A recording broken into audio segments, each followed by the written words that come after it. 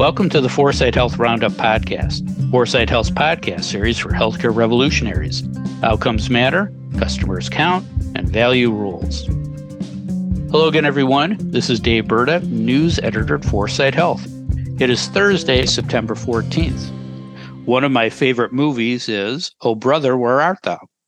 There's a scene toward the end of the movie when Pappy O'Daniel, the incumbent governor of Mississippi, tells the four Soggy Bottom boys that they are his brain trust, to which Ulysses Everett McGill, the leader of the Soggy Bottom boys, tells the other three that they're going to be the power behind the throne, so to speak.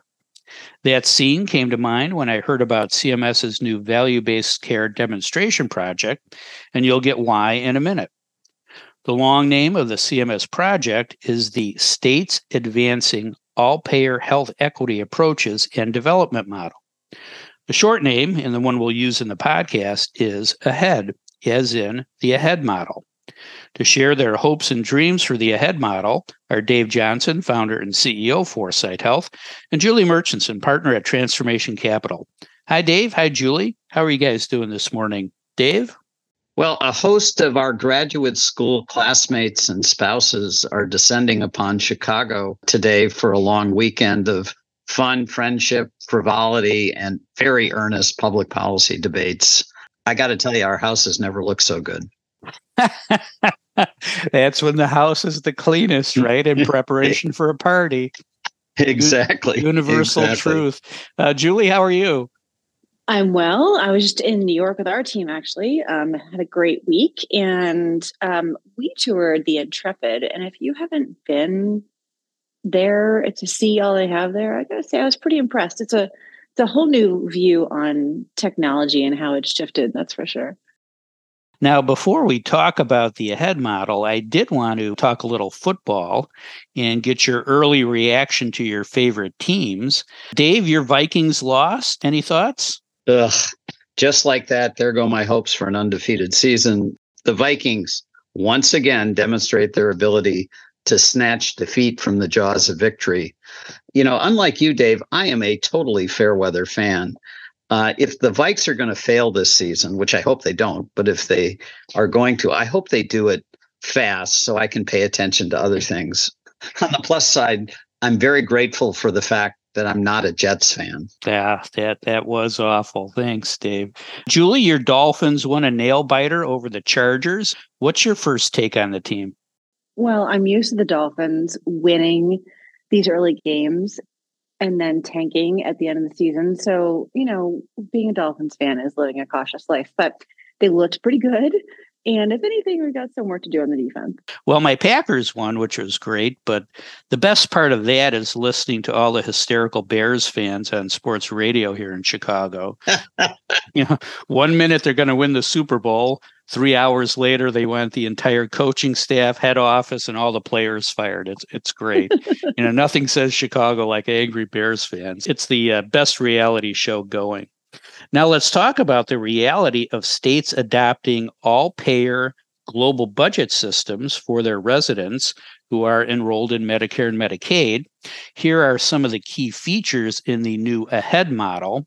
So bear with me here. The program runs from 2024 through 2034, so 10 years. Up to 8 states can participate in the program. Participation is voluntary.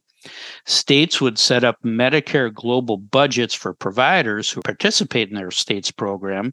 Provider participation is voluntary. Providers include health systems, hospitals, and primary care practices. Participating providers would accept a predetermined fixed annual budget to treat their Medicare patients based on their past Medicare treatment costs. States would roll their Medicaid programs into the model for both hospitals and primary care practices, and states would, quote, use regulatory levers and authority, close quote, to incentivize other private payers in the states to participate.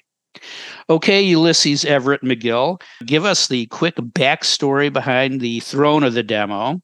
Then tell me from a policy perspective where this program fits into your belief that the healthcare system will change more in the next 10 years than it has in the past 100 years. Oh, brother, where art thou? When Brad Smith was the CMMI program administrator at the end of the Trump administration, he undertook a comprehensive review of all 54 of CMMI's value-based payment models. And I don't know if you remember this, but only 5 of them achieved savings at all. And it didn't include some of the big ones like bundles and the cancer program. And what Brad said was that the ones that did succeed had a clear thesis on cost and quality improvement. And he particularly singled out the Maryland all payment program, all payment model with the global budgets. And that is projected to save over $1 billion by the time the second waiver period is done in a couple of years. Brad's comments were on my mind early last year when Zeke Emanuel, Merrill Guzner, and I wrote the 2-part series in Health Affairs on state-based payment reform.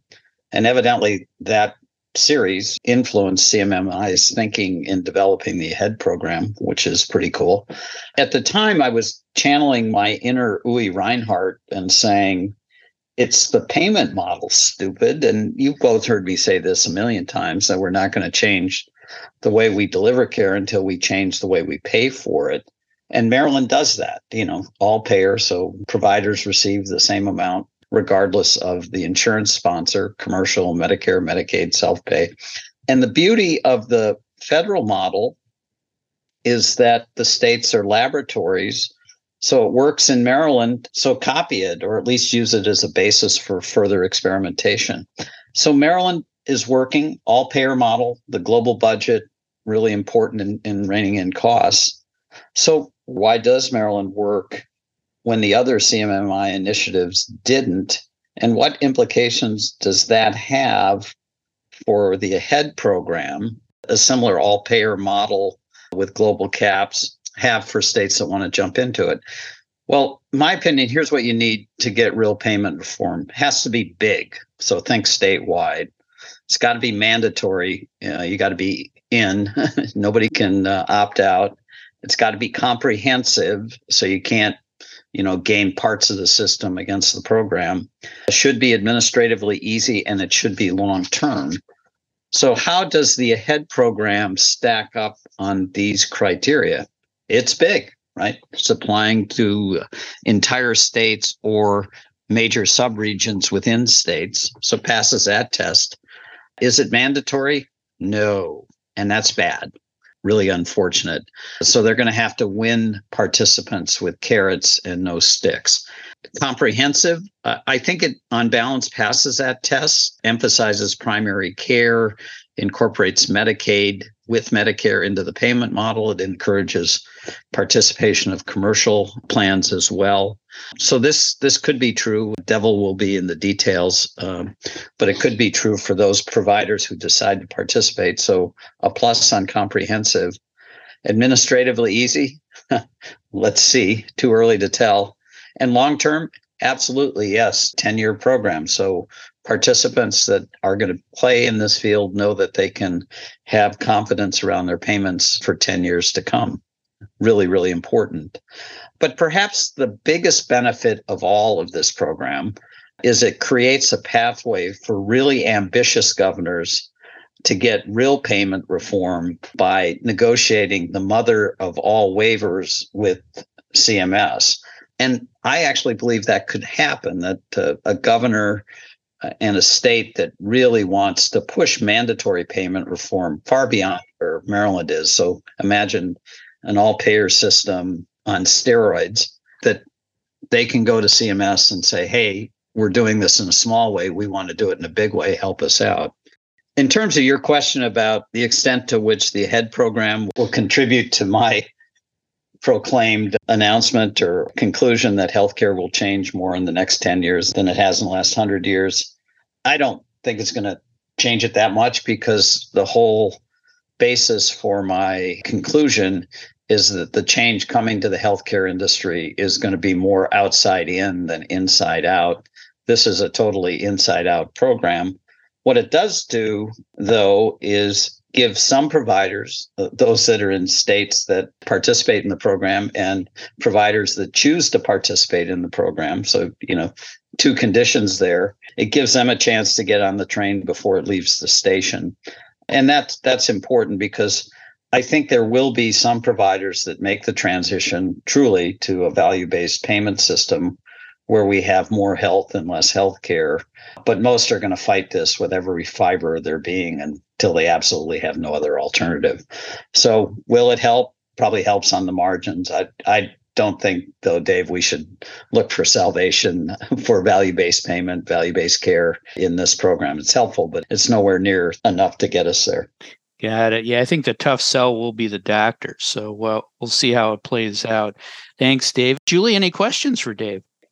Yeah, Dave. So we've talked a lot about some of the challenges that provider consolidation is creating for the industry from a rate perspective, so many perspectives. And when I look at this program, I think to myself, there's more to it than just the reimbursement change here. Do you think that there's some kind of impact that this global budgeting could have on provider consolidation as a movement? Yeah. Julie, I'm not an economist, but I'm going to give you an economist answer, sort of on the one hand and on the other hand. So on the one hand, I think it could slow down consolidation. It takes the immediate financial pressure off because the global cap guarantees a certain amount of payment, albeit a little bit less than they probably got the year before and going down each year. But it takes the revenue pressure off, which means that health systems and hospitals, doctors can focus on real performance improvement, knowing that they're going to have a certain amount of revenue coming in the door. And also this program is going to take some time to figure out, and that almost always kind of slows down strategic moves like consolidation. On the other hand, maybe it'll speed it up. Combining creates more opportunities for real savings. If you got two systems one system that's underperforming and it combines with another one that's underperforming, that much more opportunity for savings, cutting overhead and so on. And you can do that without the traditional focus, what you were just referencing, on using market leverage to push up commercial payment rates. Won't be able to do that, presumably. And by the way, there should be consolidation. We have far too many providers and they operate independently with enormous amounts of duplication and waste. So on the one hand, it could slow it down. On the other hand, it could speed it up. Interesting to see how the importance of market share changes under this model. That's great. Thanks, Dave. Julie, they say necessity is the mother of invention. If all payer global budgets are the necessity, where is the healthcare innovation? Is this a deterrent or an accelerant? Well, first of all, Dave, I loved your analysis. Really thoughtful on so many dimensions. And I looked at it totally differently. So this will be fun. Great. This kind of concept of global cap is one that we've been on the road towards for, decades now, right? And when I looked at the bones of what they're doing with the AHEAD program, there are specific places where you would imagine innovation will happen based on how it's designed. So participants in the program need to focus on behavioral health integration and health-related social needs and care management specialty coordination. So in those areas, I would hope that you would need to innovate to be able to deliver with, a more controlled, revenue model. And then when you look at the goals of the program, it's really to strengthen primary care and, again, improve care coordination. So there's a lot of places in primary care where you can imagine there's tremendous innovation that could happen to really manage care in a way where, again, revenue is more controlled. It's not a fee-for-service playground. So, there should be a lot here. What I liked about the program in addition is that there is some room for incentive payments. And Dave, you didn't like the fact that there may need to be more carrots than sticks. But I actually think incentives could be used really creatively with more of a capped model here because it allows for some direction of how to think about focusing on specific parts of care or specific segments to really do, what the hospital needs to achieve in that market. So I do think there's some creativity here that I like. And, there are some specific little nuances around the hospital's health equity plan and needing to do health-related social screening, social needs screenings and demographic data collection. So there are some nuggets of what needs to happen as part of the foundation, where you can imagine there needs to be new data capture capabilities and workflow tools that will need to enable all that. So I'm very net positive on the types of things I see in the AHEAD program. However, I've spent years off and on talking to my friend Mark Shaver, who currently runs strategy and a number of the physician operations at University of Maryland. And he was at Hopkins before, Welltower. He has seen a lot and is very thoughtful on this. And I've always been surprised by his perspective that, the Maryland system is amazing, but it actually suppresses innovation because it suppresses hospital margins. And what's more fascinating to me is when you look at the Medicare Advantage position in Maryland, they're running 20%, 30% below the rest of the states in the country that are more advanced on Medicare Advantage. And what does that mean and why is that important? MA has really been the driver for innovation in many other parts of the country. And with MA being so low, Dave, you'll love this, you actually don't get the Oak Streets or the ChenMeds or the outside innovation coming into Maryland as a state and really pushing those health systems to do what they do better. So what happens, I think, is that the health systems deliver as much as they can deliver, as well as they can deliver it to the revenue cap that they have. So it creates some weird, I think, disincentives. And I think Mark would probably also say that the Maryland program is amazing because it does allow a provider to treat a patient like a patient, regardless of how that patient is being paid for. So there are a lot of really good, I think, conceptual aspects of the Maryland model that really do allow for less cherry picking, more treating patients as part of a broader community. But I worry about the innovation that he's seen in the Maryland market and what that might mean, in general here. That's interesting. A lot of short-term gains and long-term risks. Thanks, Julie. Dave, any questions for Julie?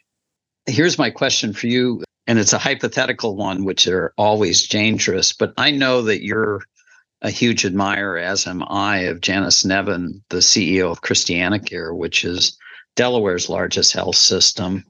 If Delaware somehow became one of the 8 states and Janice were to ask you for your advice on whether ChristianaCare should participate in AHEAD, what would you tell her? And, put another way, can AHEAD become the type of forcing function that you were just describing for a health system like ChristianaCare and for a really fantastic CEO like Janice to accelerate implementation of real value-based care delivery, which I know she's passionate about? What do you think? Janice is already on the forefront of doing a lot going down this road. They have a relationship with Highmark where they're really looking at how they make progress together in a state where they both have significant market share and can really move the needle. So she's already doing a lot and experimenting quite a bit. If she were part of the AHEAD, I think Janice would already know that AHEAD would have to be something that she takes what she's already doing with some of the social needs work that they're doing and a lot of the value-based care work that they're pushing and use it to push towards what will be an ultimate system that includes a lot of innovation along the way. And I guess that's how I feel about the AHEAD program, period, is that, if you use the AHEAD program as a step towards what the end goal is in value-based care, and you leave room to innovate in ways that make sense in your market and update your systems and update your business strategy along the way to get towards how to work in that kind of revenue environment, then the AHEAD program can be super useful as a stepping stone. So I'd be interested really in how Janice would react to this. Right. She doesn't want to go backwards. She wants to keep going forward. So great point. Thanks, Julie. I'll just say this. When someone gives me $50 and only $50 to spend on a tailgate party, I can get pretty creative. But if someone here gives me the debit card, I'll end up with a lot of expensive leftovers. All right. So it really all comes down to football, doesn't it? Right. Always. And food. And food. Wings. It's really all about the wings. Right. Yeah. Yeah. Football, food, wings. Got it. All right. That's a great discussion. I know we'll be revisiting this topic many times in the future. Now let's briefly talk about other news that happened this week. It wasn't all bad, was it? Julie, anything else worth mentioning today? Well, on the heels of our recent podcast about EHRs, Oracle shares fell 13%. And if you read, what the CEO is saying, a lot of the blame is really going to Cerner. And it seems like maybe it's a bit of a one-time charge kind of situation, but I don't know if that's really right. But they're talking about it's a transition from some of the headwinds that Cerner's had, and also in transitioning Cerner to the cloud, which is, shifting their revenue model. But I don't know. I'm worried about Cerner. We timed that topic perfectly. We'll see how that one plays out too. Dave, what else caught your attention and why? Oh, I conclude completely different. Who knew we had so much influence on the market? Unbelievable. Good for us. This is pretty interesting. One of the friends coming in this weekend is Jay Walter, the former chair of the MTA, the big transit system in New York. And he needs to have some pretty simple meniscus surgery. And it turns out his insurance company changed their model for paying for out-of-network physicians last month. So he thought he was going from 80% of reasonable charges and having to pay whatever on top of that to one where his insurance company is now just paying 275% of Medicare rates. And the doctors, charge, which we know is fictitious, is $12,000. He's willing to take $5,000. Medicare is willing to pay $1,400. And while I feel badly for Jay, I like the fact that the dysfunctional pricing of healthcare is coming down so directly to him as a consumer, and it's going to affect behavior. So pretty interesting kind of what's going on in the payment world. The only other thing I'm following is the announcement this week that Walmart is looking at acquiring ChenMed, another one of these retail enhanced primary care provider deals. Be interesting to see if that comes to fruition. And we'll see if we pull some market clout with that one too. That's a great mention. Thanks, Dave, and thanks, Julie. That is all the time we have for today. If you'd like to learn more about the topics we discussed on today's show, please visit our website at 4sighthealth.com. And don't forget to tell a friend about the 4sight Health Roundup podcast. Subscribe now and don't miss another segment of the best 20 minutes in healthcare. Thanks for listening. I'm Dave Berta for 4sight Health.